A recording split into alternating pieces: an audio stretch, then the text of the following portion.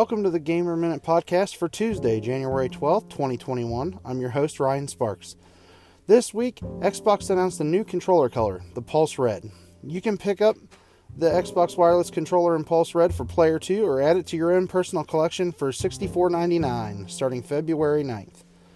According to a report by Eurogamer, Mass Effect Legendary Edition, the remaster collection of the original BioWare RPG trilogy, releases on March 12th.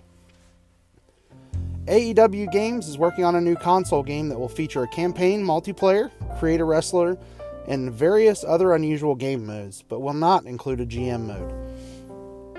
Lucasfilms has announced a change for its gaming projects. Going forward, the company's video game ambitions will live under the Lucasfilm Games umbrella, Disney announced via the Star Wars website.